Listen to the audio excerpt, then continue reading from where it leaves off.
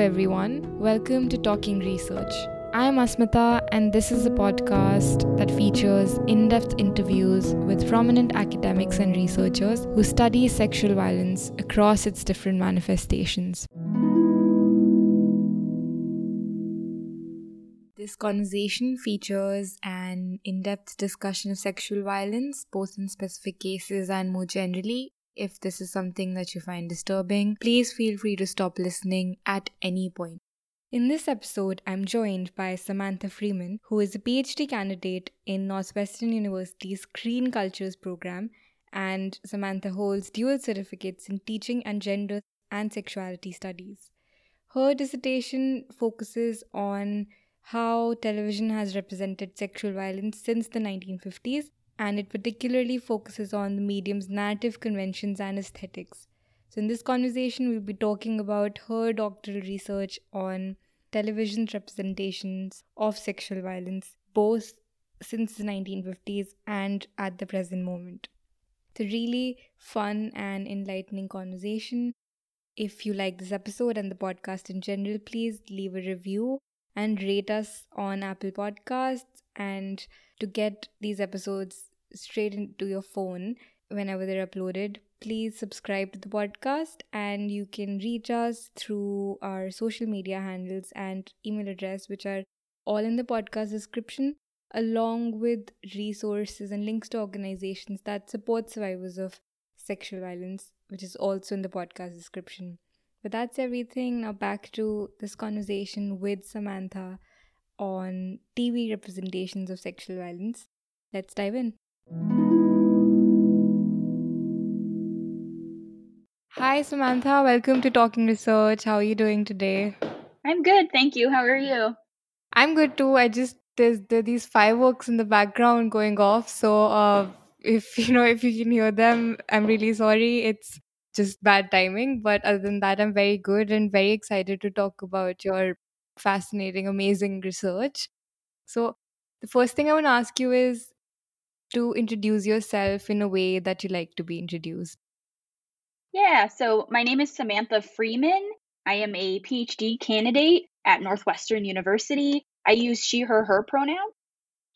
Perfect. So, how did you get into researching sexual violence? And your research is really interesting. You're looking at how crime dramas portray sexual violence, if I'm not wrong. So, I just want to understand how you thought of doing this research and what made you take the first step. Yeah, that's a really good question. So I like to say that I started watching Law and Order Special Victims Unit way too young. So that show starts in 1997 and like pretty much ran through my childhood years and preteen years. And I watched it way too young with my parents, who were big fans of the show. And I always was really fascinated. And that is such an interesting and really complicated object that I can absolutely talk more about too. But yeah, that's kind of the start of it. And then when I was in undergrad, I watched this film I found it on Netflix and was writing a paper about it it was the film called The Accused from 1988. And it stars Jodie Foster and Kelly Gittes. And it is about a sexual assault. And it's based off of a real case, like a lot of the media representation. And I was writing this paper about it and I told my mom about it. And I didn't really think much about it. And she said that movie really mirrored her own experience of experiencing sexual violence. And I think that's when I really started thinking about the way that this media, there's so much to it, and it's not just negative and it's not just positive ever. It's really complicated. And a lot of people have really complicated feelings about media that represent sexual violence. So that's kind of the beginning and how I got into that. And then I was in grad school and I just kept being drawn to sexual violence and representation, especially in television. And I also like to say that I defended my dissertation prospectus when Christine Blasey Ford was testifying in the Senate hearing against Brett Kavanaugh. And so it all just kind of felt like this is something that's happening, especially right now. And there were some real conversations and representation going on in the media that I really just wanted to explore further. That's really interesting because what you're saying, it's really relevant to how this podcast started as well. The idea that the way popular media and the news and, crime dramas and really anything we see in the mainstream of culture is not adequately representing. It's actually doing a disservice to survivors, and that a lot needs to be explored there and a lot needs to change. So yeah, really interesting. And I wanted to ask you, when you say grad school, do you mean your master's degree, or do you mean your PhD degree? Because I feel like when I hear the words grad school, some people use that to talk about, when they're doing a doctorate degree, or is that I'm kind of confused here. Oh, yeah, yeah. So sometimes in various programs, so I think that this may be more common in the US, but they have joint Hmm. PhD master's programs. So I went straight from my undergraduate degree into a graduate program in which I was going to get an MA degree along the way to getting my PhD degree, if that makes sense. So I've Ah, just kind of been in grad school since undergrad, and just kind of working on getting those degrees kind of along the way, but in tandem. right. That makes sense. Thank you. So right now, as you're doing your PhD, you're exploring, how crime dramas have represented sexual violence, and you're also exploring two contemporary dramas that represent sexual violence. If I'm not wrong, please correct me if I am.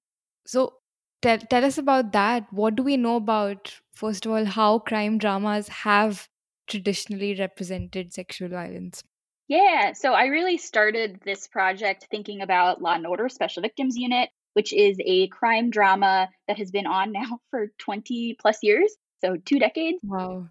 which is pretty incredible. And it has been talking Yeah. about sexual violence for a really long time. And I think often when we think about television and crime dramas and sexual violence, we think about Law and Order Special Victims Unit. But in my research, I've been looking at shows and realizing that, especially the genre of crime dramas, sexual violence has been represented since the very beginning of television's inception. So, like as early as like the 1950s, we have representation of sexual violence and violence against women that sometimes is not as explicit that it's sexual violence, but is kind of coded in some ways that we might think about it as such. And Hmm. so the kind of more contemporary stuff I'm looking at is shows like I May Destroy You and Unbelievable. And I think Unbelievable Hmm. absolutely fits into this crime drama genre, which I think also Right. is really interesting and complicated because crime dramas are like such a staple in American television and other places too. But there is this real investment in like law and order and crime dramas and also carceral solutions for a lot of major cultural and social problems. And Hmm. a show like I May Destroy You, it has elements of, but briefly, crime drama. So I think that's one that also plays with genre and the kind of contemporary criticism and discussions on that show is actually they kind of classify it a little bit more as like a drama comedy. And it also really, while it has a police investigation, it ends up not locating its final resolution or Hmm. solution in the criminal system. And that's what's really fascinating. But I think that it's still in there speaks to kind of the way that our culture in America, but a lot of other cultures really think that we can solve sexual violence in the criminal punishment system. And that's really complicated, and especially in a lot of ways that I think a lot of the kind of moment of Black Lives Matter too is really kind of thinking about the way Hmm. that criminal punishment system is really racially complicated and really like continues to that's kind of I'm just kind of Yeah. going on, but No, that's all really, there's a lot to unpack in what you've said. There's just so much, just so much depth in what you've said, and so many different themes. I've incidentally seen both these shows when we connected, and I read some of your work. I was really excited because I've seen both Unbelievable and I May Destroy You. And I haven't seen Law and Order. I don't know. Do you recommend it? Should I ah, start? I would say no. I really think that Okay. it's a show that I some people are really, really attached to it and continue to be, especially Right. on social media, be like, this is so incredible. But I think that it had a time And I think it's really interesting to see it continue to exist in like kind of as Me Too has happened.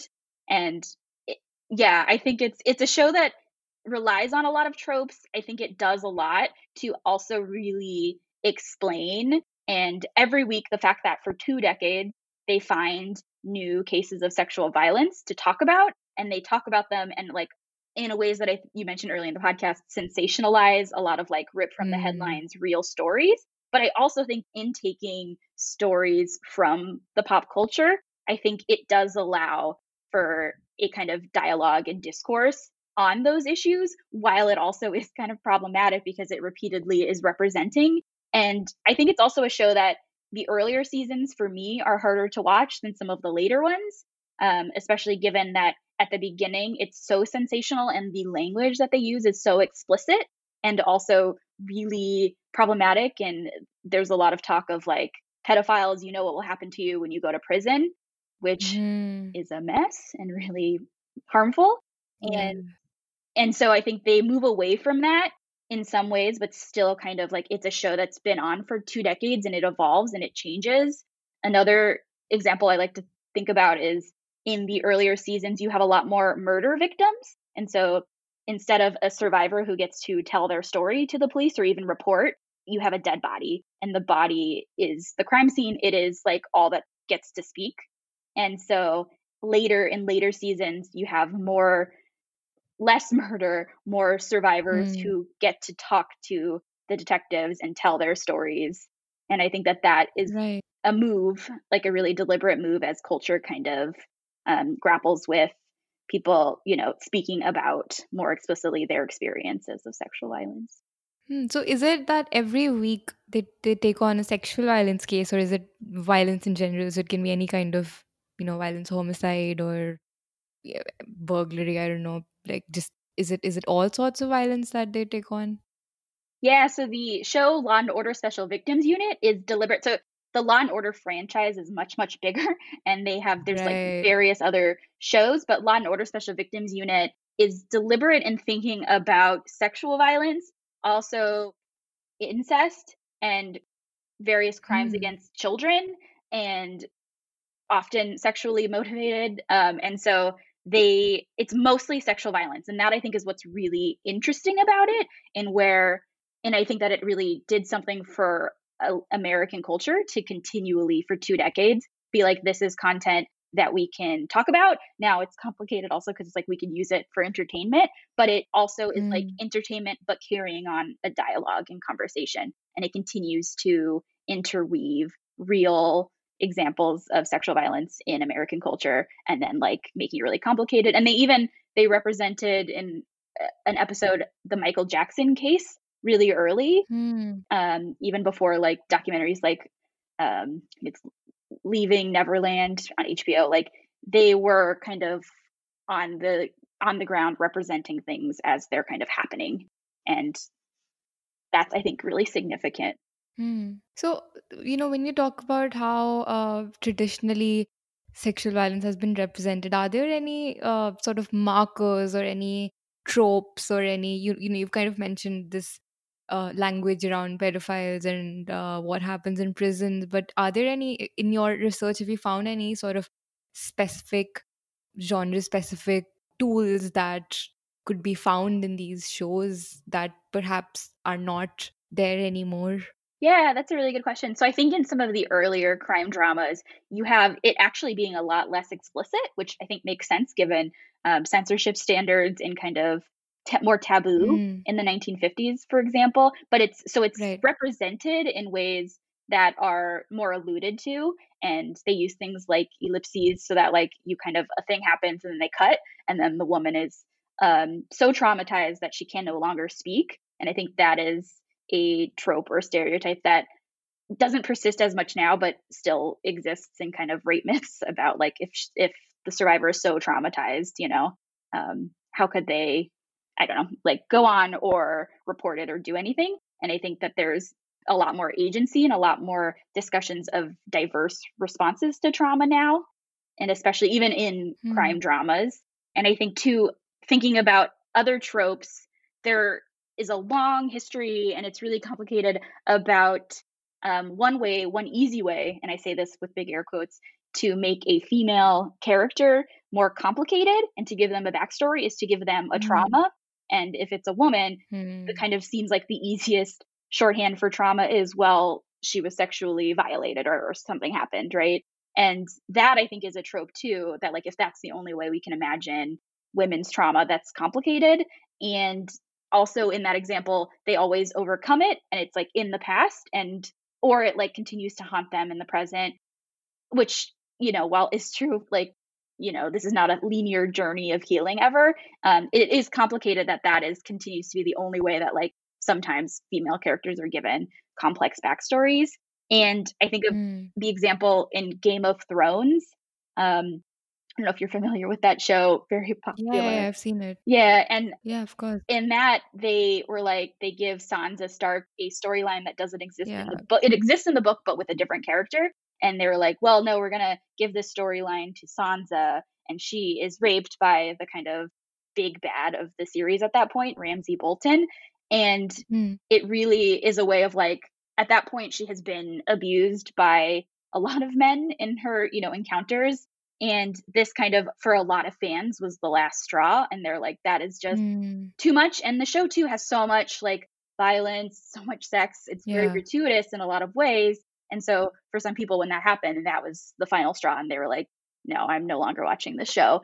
And then also it follows, that narrative kind of follows these tropes of later in the season, not later in the seasons, like the final season, I'm thinking about very deliberately, like I overcame it and that really made me who I am today. And I think that also got a Mm. lot of pushback, because it's like, well, yes, this happened to you and you are who you are now, but also like this idea that defined her. And she doesn't say the experience, Mm. she says, these men who hurt me Mm. made me. And I think Made that, me who I am. Yeah. yeah, yeah. And then, but then also there's this idea that like rape revenge. And so she kills Ramsay Bolton very violently, if you recall.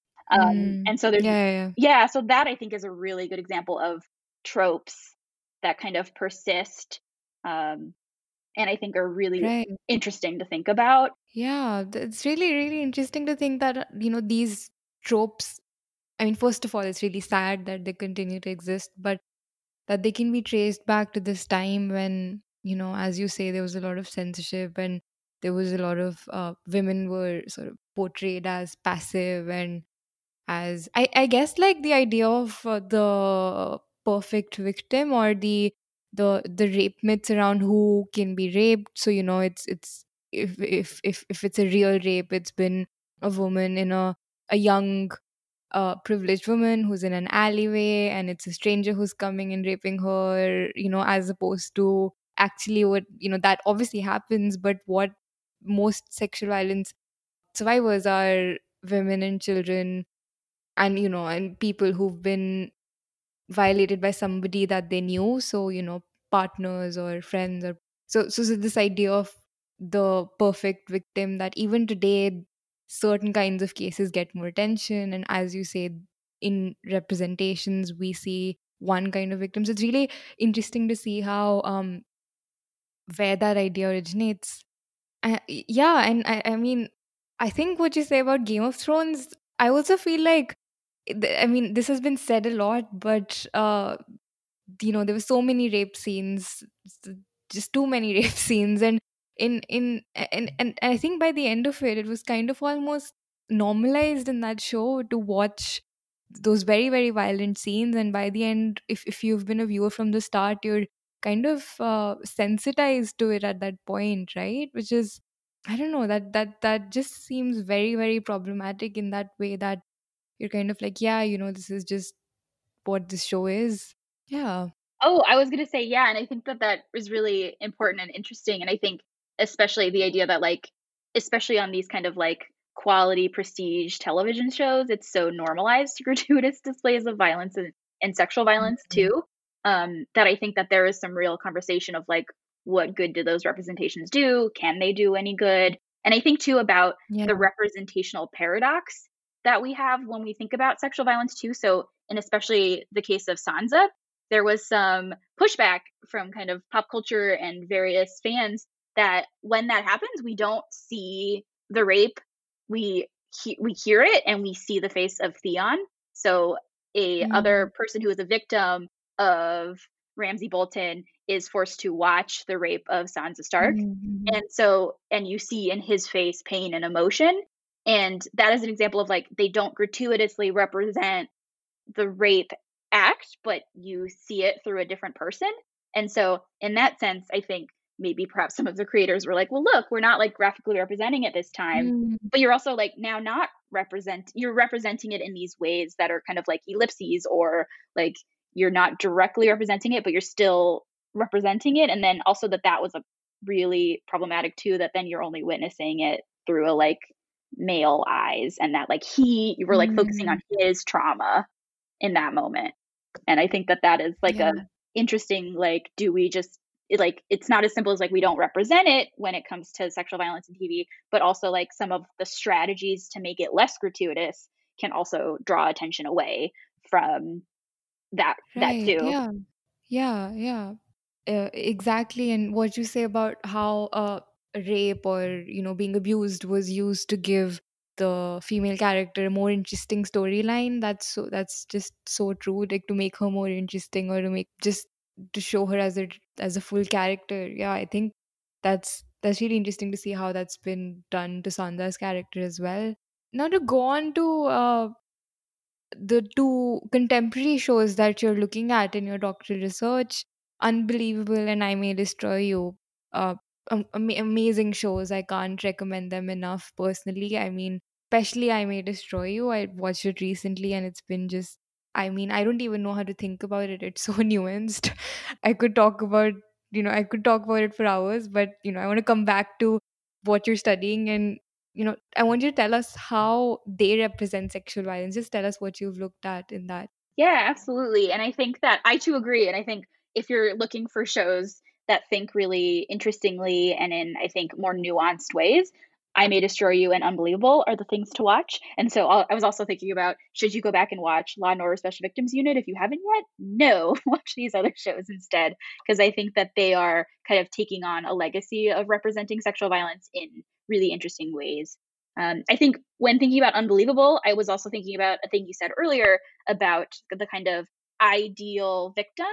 And I think in a lot of ways, Unbelievable is playing on that, in that I think that Mm, it is Marie is a very like thin, attractive, younger white woman. But mm. additionally, she grew up in the foster care system. And Yeah, so it's not as simple as like, it's not so simple. And I think in that yeah. case, she isn't really an ideal victim because she has a problem trusting reality. And she is somebody who, given her other traumatic experiences in her life, disassociates. And by that, it means kind of like her perception of what is reality and is kind of it's detached and it's complicated. And so when she is asked about her rape, she at first says, yes, it happens to me. She reports it. Her foster mothers kind of aren't sure. One of her foster mothers says that Marie is kind of looking for attention and she's not sure if the rape really happened. Mm, Goes to the detective, tells him that. The police detective kind of now is not so sure if the rape really happened, and goes back to Marie, and she starts to like, upon questioning from authority who are telling her like, we think you maybe made it up, like really mhm. struggles to articulate what has happened to her. And at one point they said, are you sure you just weren't dreaming? And she goes, I'm pretty sure it happened. And they kind of really hone in on that. And I think that that's a good example of she is not a perfect victim, in that Yeah, she is not like, this is what happened to me. She's telling, and I think the next episode in that series is really interesting because you do have a victim who on paper looks a lot more kind of the perfect victim. She remembers everything that happened to her. She like remembers time. And I think that show, and like later in the episodes too, they kind of show how she, while initially played the perfect victim and like did everything she was supposed to, the trauma and the weight of what has happened to her, and the fact that her case, even being the perfect victim, is not solved immediately or in yeah, any sort of like way that she's not sure if it's going to be solved, really is hard for her. And so I think that show does a really good job, I think, of showing a variety of different reactions to sexual violence, and yeah. just another good job saying not one response is correct, but that a variety of responses. is very common and that one could respond in any way. And I think that that's a really interesting thing that the show does.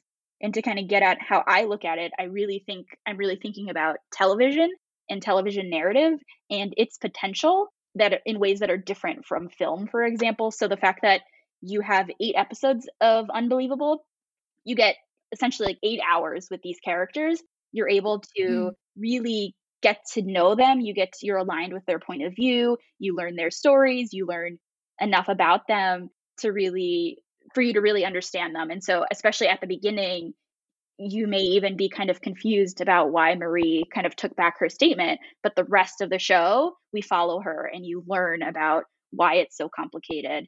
And I think it's really just telling that television allows you to kind of return to things and it allows you to make Mm. things more complicated and it allows you to build on in ways that is different when you have like even just one episode of something like Mm. SVU. Yeah. You can like tell one story, but you're not going to see character growth. You're not going to see these characters beyond the detectives over longer periods of time. So I think that that's really interesting and compelling about television specifically.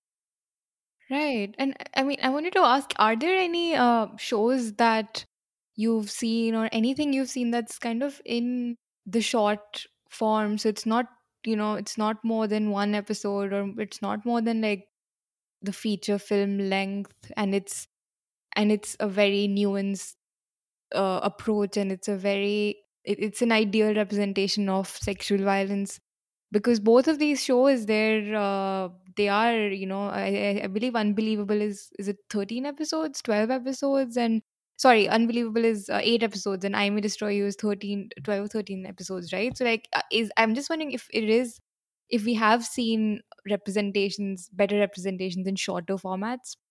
Yeah, I think that's also a really good question. And I think the answer, I keep saying it's complicated, and I think it is because it is. And I think that the really traditional way that a lot of issues in our culture have been dealt with in television is what they call in television the very special episode. And so there are a lot of Mm, examples of this. Like they have representation of abortion, but on only like one episode in like sitcoms, I think back in the like 70s, 80s. And so it's like you get an episode where you can talk about it and you get to like raise the stakes of this social issue and then it's mm, resolved. And I think the idea that you can so easily and quickly resolve sexual mm, violence and trauma just in general is really not quite right. But I think that they are groundbreaking in that they are trying, right? So they try really hard to like tackle a various conversation. And I think I started watching 90210 with some friends of mine mm. here because they were a friend colleague of mine was like, you should watch it, there's like some sexual violence episodes in that. And I was like, what, really? And like a teen drama from the 90s. But it is, and they like in an episode they can talk about sexual violence and they can talk about a part of it.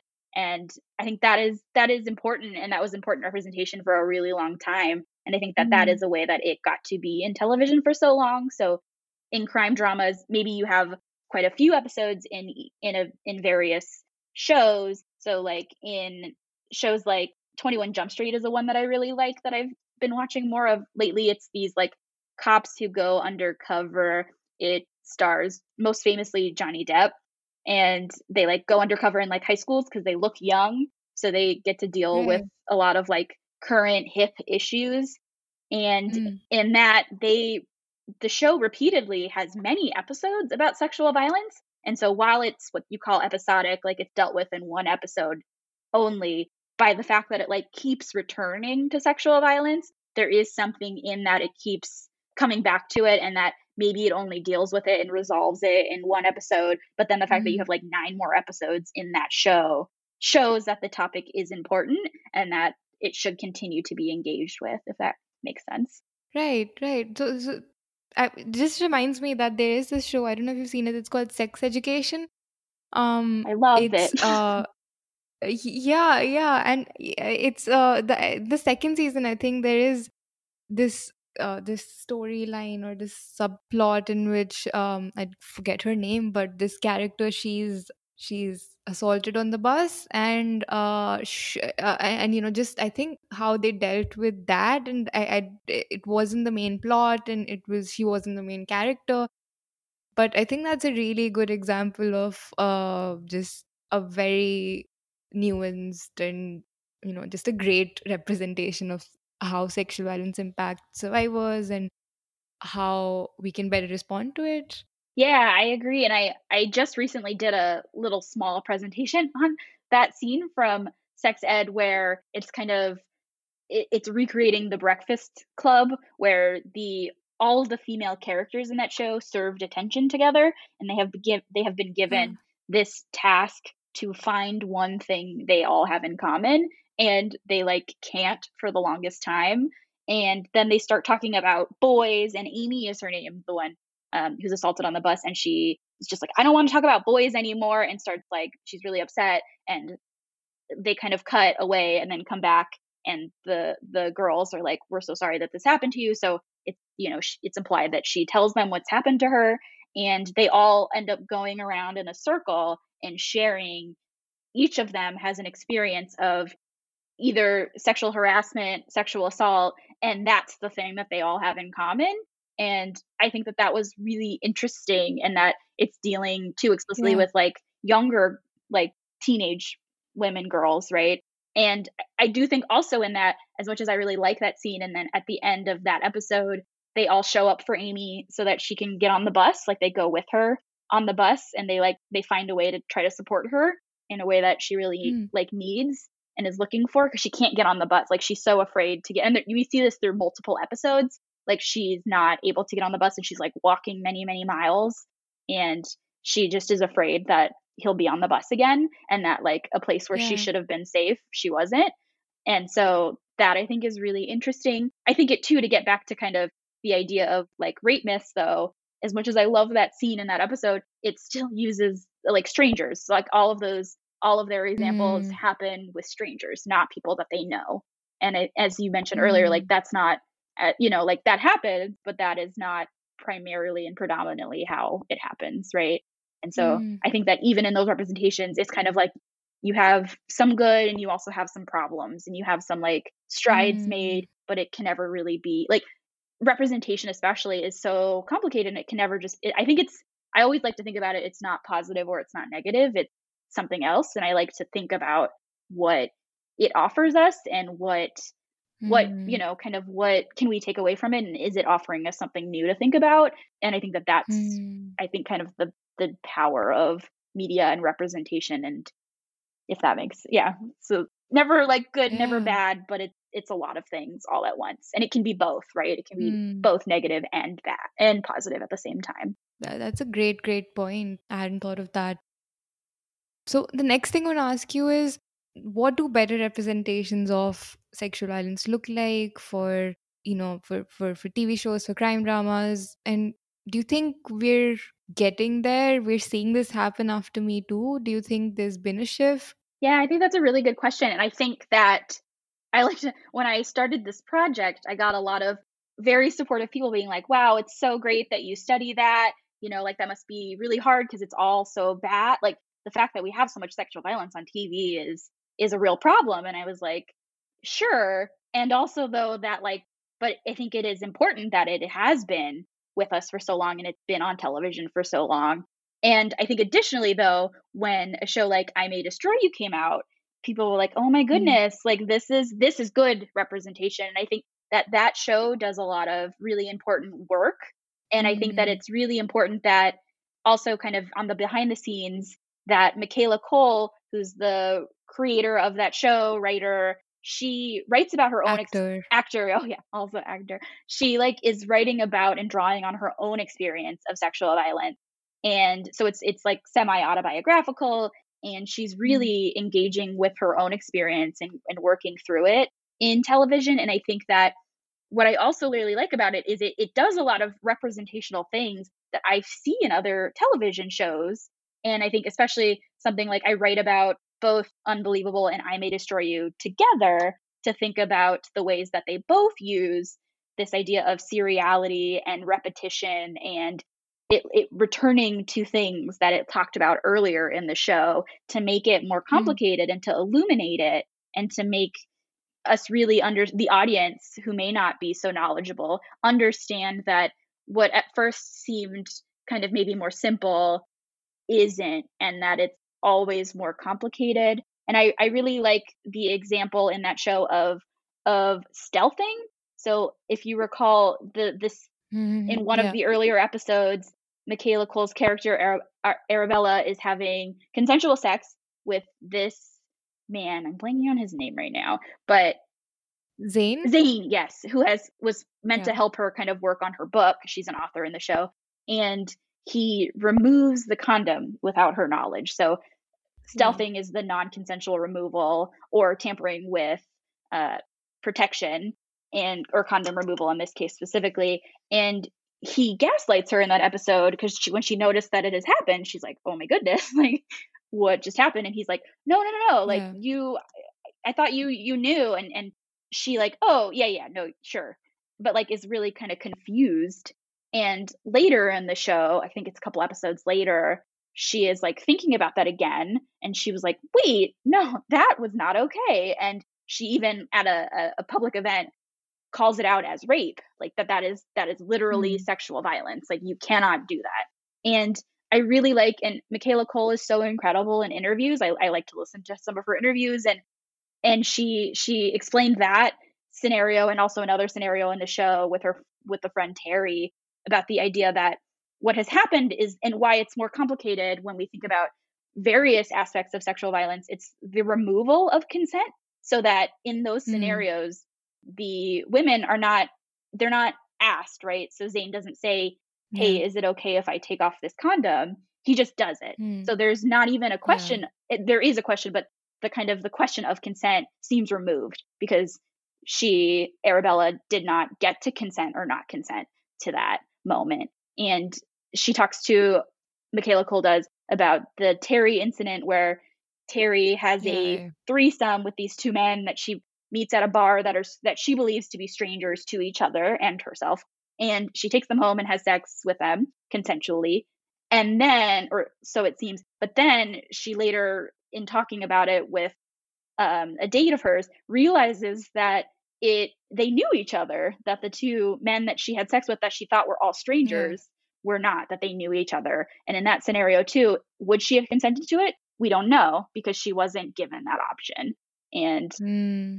and I think that that is that the show, when you get many episodes, like 12 episodes in this case, you can have one moment with it, and then you can come back to it, and with that allows the viewers time. It also allows us to kind of add on to the conversation, and it allows us to think about the way that sexual violence isn't always so simple. Like the idea of consent is one way we really like to talk about it, and that is really an important way to talk about it. And are people consenting, and when are they not consenting? But then you have a scenario like this where consent is removed. Like it's not even put up for the participants to Hmm. agree or disagree to. And I really think that television allows us to kind of think about the way that it is really complicated, and you can return to it, and you can continue to engage with that narrative instead of just Yeah. kind of like it happened in one episode, oh well, and so I think that Hmm. that's a really important part of television. For sure. And I mean, I'm just obsessed with this show. Absolutely obsessed. And uh, I think you've really wonderfully highlighted how these forms of sexual violence that traditionally aren't taken as seriously. So, things like stealthing or, tricking someone into a threesome, it's just these things that have just not been seen as serious enough or as traumatizing enough to be taken seriously. And just like how seeing that storyline and how how it's framed, so first of all from the perspective of the survivor, and and then also showing how in that moment perhaps she didn't feel perhaps she wasn't sure what happened, and then when she finds out, and then how later on, as you say, over the next episodes, how her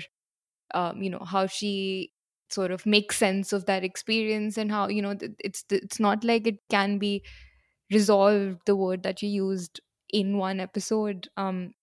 Yeah, really, really wonderful show, and really great points as well. But the next thing I want to ask you is, for anyone listening who wants to make better representations of, sexual violence in TV shows and crime dramas, and even for us as viewers, if we're looking for better representation, what recommendations do you have? What are some of the pointers that we can think of and look for? Yeah, I think that's also a really good question, and also not a simple one, obviously, but I think that Yeah. I think that it's really important to think about, who is this representation for? What purpose is it seen to have? And I think too that there has to be real care taken. And what I really like about Unbelievable is the show begins with a trigger warning, trigger content warning, Mm, and it tells you, and its promotional materials are very explicit that this is a show about sexual violence. Like, it is a, mm, crime drama. You're going to get the like investigating, but you're also going to be dealing with sexual violence for 8 episodes. Like, that is, and it's based off of a true story. And so they explicitly tell you that. They also, in making that show, and I don't know the like real specifics, but I read that they consulted with RAINN, the mm, national network for, it's the acronym Rape, Abuse, Incest National Network, and they run in the US is this national, our national hotline for sexual violence, and they were consulted, and I don't know in what capacity that means, but that they really thought about the representation that they were forwarding, right? So like, they didn't just say this is the show that we want to tell because it'll be, people will watch it, it's exciting stuff, great. Like, they actually really cared about the representation that they were offering. mm, I think the other really important thing is thinking about intimacy coordinators, which HBO more recently has been trying to employ more of. And an intimacy coordinator is somebody who is on the set to make sure that the actors know like what they are performing. And previously what had been happening was sometimes an actress would show up on a show and be like, great, today we're shooting the rape scene, and it's like there's not much like, what does that look like, what does that mean? And mm, they're like, go ahead, do it. And it's like the comparison made is that, for example, like sword fight or various like fight scenes are super mm, coordinated, like they every move is like planned out so that nobody gets hurt, right? And so that it looks authentic, quote unquote, right? So why mm, not also, the argument goes, why not also employ a coordinator whose sole job is to make sure that the actors participating in the scene are protected, that they know like what that scene entails, and they can also advocate on the actor and actress's behalf to make sure that the scene feels safe and is safe for those participating in it. And there's a mm, really good episode from HBO. It's kind of an anthology show, so each episode it's like different characters, called High Maintenance, where mm, they deal with, they have like, they represent a intimacy coordinator, and I think that that's a really important role that I think that a lot of shows before hadn't utilized. And intimacy coordinators also come from a theater background, so the idea that like when things are live versus kind of recorded and edited, it's different too, mm, but that we can also employ it in this. And so I think real care has to go into kind of the behind the scenes thinking about what we're going to see on screen, but also kind of the more ethical, philosophical question of what is this representation going to do, and why are we doing it? And so I think that that kind of, back to the Game of Thrones Sansa example, like I think they thought about it in terms of like a narrative that was very common, that like we will make this female character who has experienced so much abuse up to this point, like, mm, well, she can, we'll give this to her character and it will really help and define her character, right? Versus we mm, really want to think about the sexual violence, and we want to think about it in really interesting or complicated ways to say mm, something culturally, or to really forward kind of the discourse and conversation. And I think that that's where even like a show like Law and Order Special Victims Unit, I think does that to some extent, but also is sensationalizing. And that's where it's, I think, the mm, both and, like it's both forwarding, like we need to keep talking about sexual violence, like they keep centering it, they really, it's an important topic that we can't just like not talk about or engage with, but also it engages it in often sensational terms, and it suggests that it can be resolved, that it can also be resolved in criminal punishment systems. So systems Hmm. that are really harmful to especially to marginalized communities.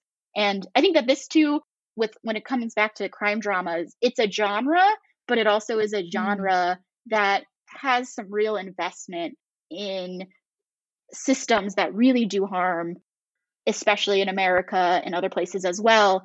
And I think that that is a real, right now there's some real critique being put Hmm. on Yeah. crime dramas, and that like yeah, we like the kind of like detectives investigating the story and getting to the bottom and getting all the details of what has happened, but Hmm. also that it is so intertwined and you can't separate it from its real, its real investment in the police and its investment in, Hmm.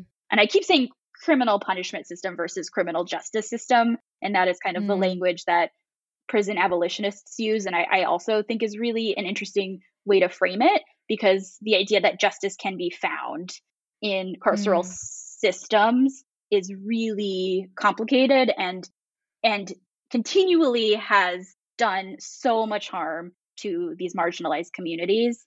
And even in something like sexual violence, a lot of survivors like don't end up reporting to the police, or if they do report to the police, like the system doesn't work, like it doesn't get them the justice very often that they're told they will.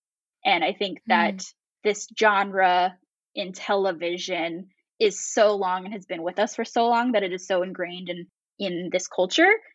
And also it carried on really important conversations too.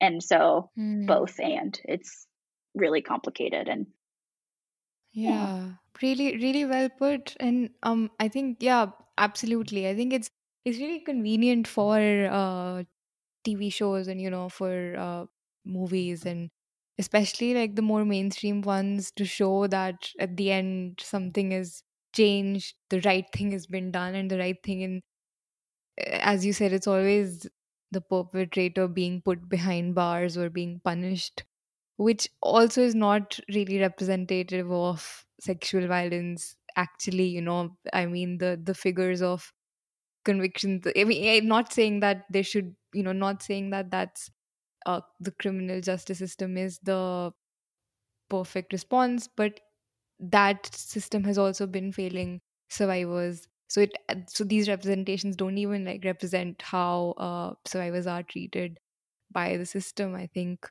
But yeah, yeah. Thank you for clarifying that. I just want to read out this definition of the carceral system, because I feel like it's such a term that we're hearing a lot. It says carceral system is best understood as a comprehensive network of systems that rely, at least in part, on the exercise of state-sanctioned physical, emotional, spatial, economic, and political violence to preserve the interests of the state.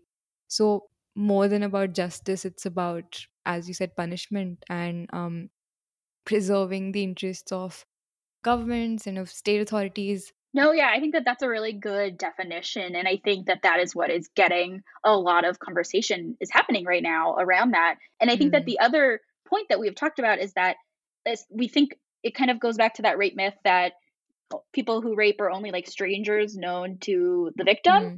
but that is not always the case, right? And so sometimes too, thinking about sometimes people who are parts of our family, who are people we are dating that we know, who are friends, can still commit this harm too. And do we want them just punished and locked away, or Hmm. do we want real conversations and accountability Hmm. had? And the idea that the criminal punishment system, it's trying to deter through threats of violence versus accountability. And I really like Chanel Miller has this really incredible memoir, Know My Name. And in Hmm. that, she talks about the idea that the system is meant, like you go, if your case goes to trial, the it behooves the perpetrator to deny, and to avoid saying that they are guilty. Now, that doesn't allow for accountability. That doesn't account, like, it's, there's no way in this system for people who have caused harm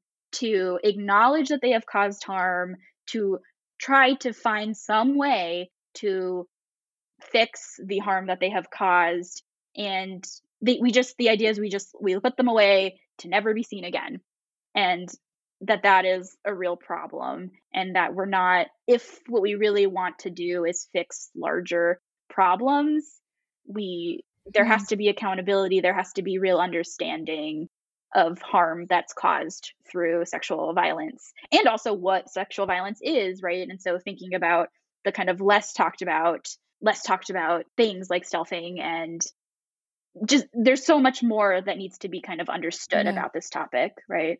Yeah, absolutely. I mean, absolutely. And also thinking about, as you said, most people who are punished by the system happen to belong to one race and one social background. And, that's in the US, but in India as well, we see that most people who do end up getting convicted of crimes are people who belong to the oppressed castes and people who belong to working class backgrounds. So, really, people who are at the bottom rung of society who are oppressed. Obviously, not saying that anyone who's committed a crime should not be held accountable. Right. But as you said, just seeing and conceptualizing different ways in which that accountability can take place, that is not destroying lives or, even um not necessarily even violent. So yeah, really, this is a really complicated and really difficult conversation. I'm really glad that it's happening right now. And there's this amazing movie, coming back to movies, Just Mercy. Mm.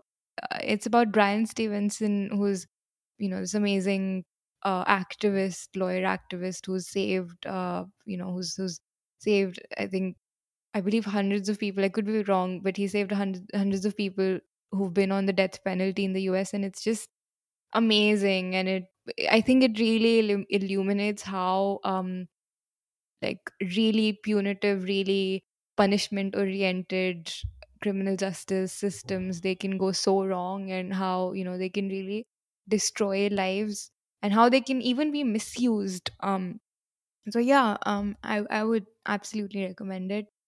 But thank you for making all of those points, and thanks for doing all of this research.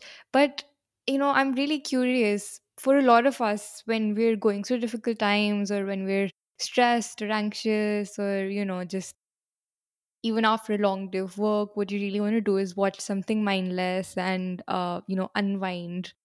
But for you, if you're studying how shows and movies and crime dramas represent sexual violence, how do you balance your emotional well-being with this work when you're really studying studying something that is usually people's avenue for relaxation? I'm just curious how your mental well-being and your work and your the kind of change that you want to bring about, how you achieve that balance.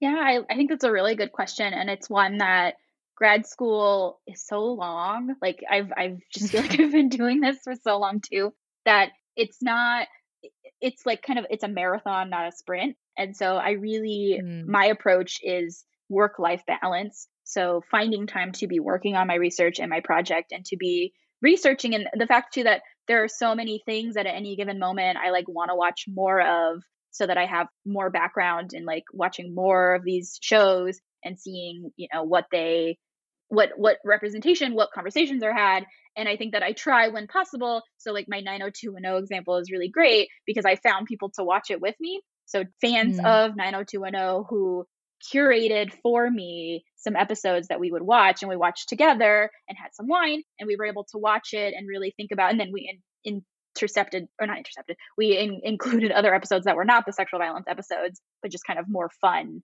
light episodes Mm. too.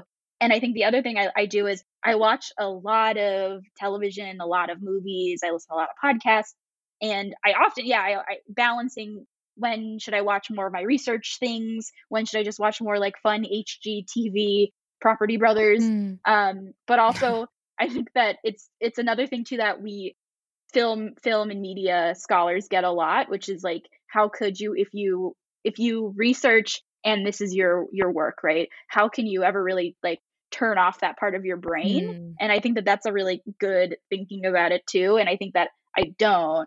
And I think that I just I keep the analytical eye, and I also can really appreciate things. And I think sometimes too, I've had the experience where I'm watching a show. A good example is Big Little Lies, where I'm like, this will be an Mm, interesting show and it's good because it won't be about sexual violence. And then I watched it and it was about sexual violence. And mm, that happens too. And I think that that's another, like, I wish there was a trigger warning, but also, like, I watched the yeah. whole thing and was really interested in it too. And so I think that it is hard work, but I find it really motivating and really interesting. And I want to see what exists and what other ways we have talked about and represented this topic in the past. But then also, yeah, finding the balance and finding other stuff to watch and enjoy. And my dissertation Mm. chair she's always encouraging me, like, find other things. And I was like, but I started reading this book. And she's like, is it about sexual violence? Like, yes, but I try really to find that balance when I can. Oh, I'm glad you have a good support network to help you get there. But you've raised this really, really interesting point that of trigger warnings, and I've been thinking a lot about this because I recently read this book. It's called Bastard of Istanbul. It's by Elif Shafak, who's just a wonderful, wonderful writer. And the key plot line is out of incest, and like that's wouldn't know that when you open that book. When you start reading, you wouldn't know that, but I was just, it just came out of nowhere, and there was no lead up to it, and it was just, and I was just thinking, this is for survivors of incest. If they just pick up this book and you don't expect it, or a movie you start and you don't expect to watch rape or sexual violence in it, there should be a trigger warning before the movie, right? Like, there should be some indication, right? Like, I mean, I understand that they don't want to give the plot line away, but it really seems that the larger concern should be potentially protecting the survivors in the audience from re-traumatization.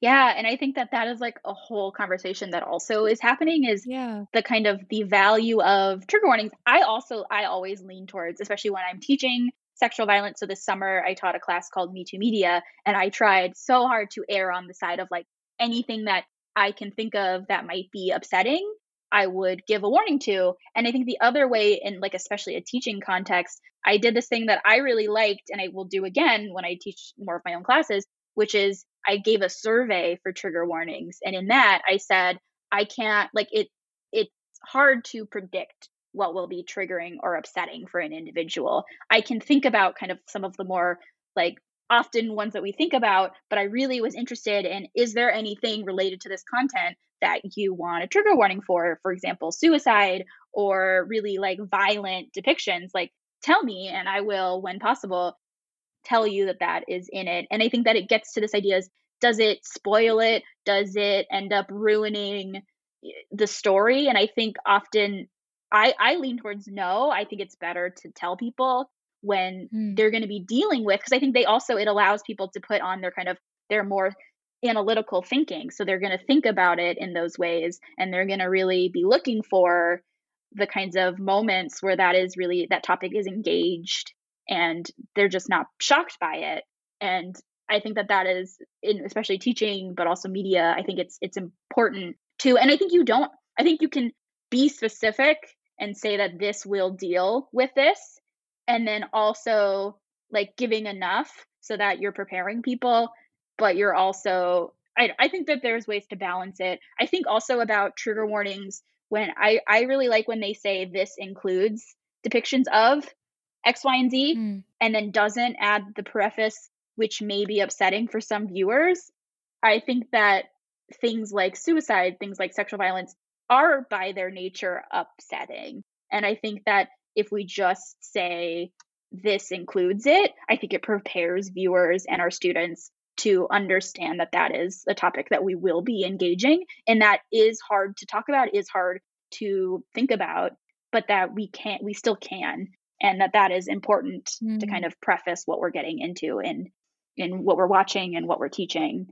Yeah, that makes me think about how we're doing trigger warnings in the podcast as well. So I think I need to go read your work on trigger warnings and maybe have a rethink about framing that better. But I think Before we finish, I want to ask you one final question, which is if you have any practical tips on how everyone listening, all of us, and we don't have to be all researching sexual violence, we don't all have to be frontline workers, but how we can all, on our own levels, do something to combat sexual violence or support survivors better. If you have that one practical advice, and you have given us advice on how we can better represent sexual violence in movies, which I think you said first, make be think about who you're representing, think of the survivors in the audience, and think of the message you're sending out. And second was consult organizations and survivors to so put that effort in. There are resources out there that will guide you. So, talk to these organizations, talk to survivors, and do things like intimacy coaches. So yeah, take those extra steps to make sure everyone involved in that scene and involved with the representation is comfortable, and it's not just like sword fighting. So sorry if I butchered that, but that's kind of what I got. Really, really, really valuable advice. But one final practical tip, if you have any. Yeah, I like that question too. And I think when I think about this, I think about a thing that I heard Tarana Burke, who is cited as being and for good reason, the person who coined the term Me Too. She Yeah, said in a yeah. talk that I attended, and she said that back in 2006, right? So we really think about the Me Too movement in 2017 with the hashtag and Alyssa Milano, but it's really important to cite that back to being in 2006 with Tarana Burke. I was at a talk that she was giving at Northwestern, and she said something along the lines of, there are so many ways that we can get involved, that anyone can be involved in any social justice issue, but especially sexual violence, and it's really important that you find the thing that you can do.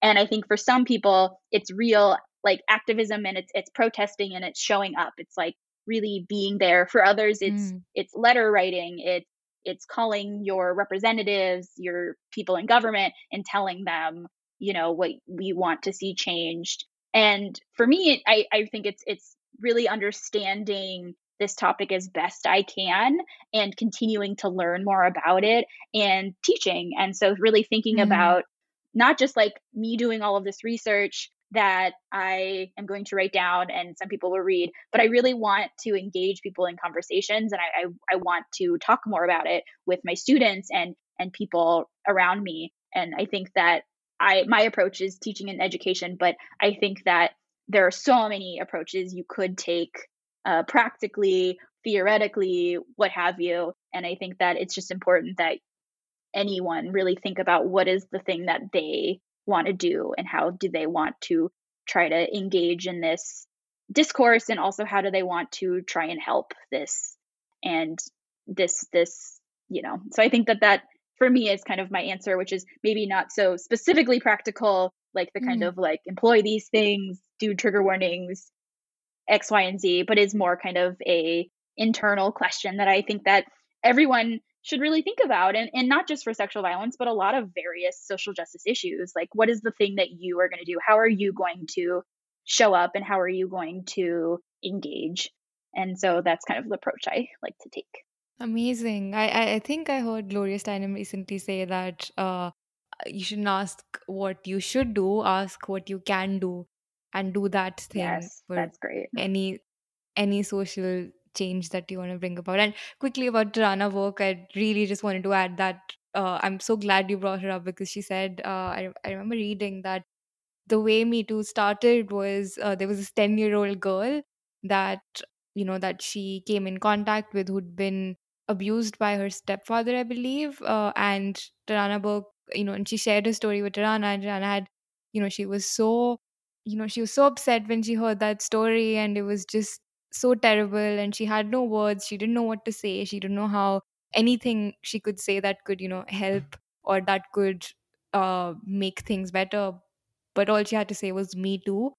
And that's kind of how, the grassroots movement, as you said, in 2006 or 7 started. So just I find that so powerful. I mean, every time that's brought up. It's just, yeah, it's just so profound, and so just the solidarity in that as well, amazing. Yeah, and I also was just gonna add too, which that what's really important about locating back that phrase, "Me Too," is Tarana Burke is a Black woman, and she was Hmm. talking with a Black girl, and Yes. Tarana Burke had an experience, a sexual violence experience with sexual violence, and right, and that like she didn't know at that moment what to say or how to show up for her, but she's like committed her life and to real Yeah. grassroots movement and activism, and to really center and to make sure that what is not left out is the experience of specifically, but most specifically, Black women and girls, but also just more generally, non-white and other people. So that like I Hmm. think that also gets to, and we could talk a whole other hour about the representation and the fact that Yes. a lot of these are racialized, in that they are often survivors are white women, and that is Yeah. a real problem with the representation. And another reason that I think I May Destroy You is so significant is that Yes. they represent Black women specifically and are really engaged with, and that they have a gay character, a Black gay character in that too, who also experiences sexual violence. And so making Yeah. sure that it's not always just a white woman who experiences sexual violence. Hmm. It There's so many diverse survivors and experiences, and that's really important to also center, and that is often what is lacking in our media, unfortunately. And that to also get to what is better representation, it's more diverse representation, it's telling more stories by more people. And that too, I just wanted to make sure that I said that because I think that's really important. Yeah, thank you for saying that. That's obviously such an important point, and yeah, really, really essential, but such a wonderful place to end on. And just I loved talking to you, and I loved hearing about your incredible work, and just learning all of these new things and all of these ways of thinking. So thank you so much for making the time, and thank you for your very powerful work. Yeah, thank you so much for having me. I also really enjoyed this conversation, so thank you so much.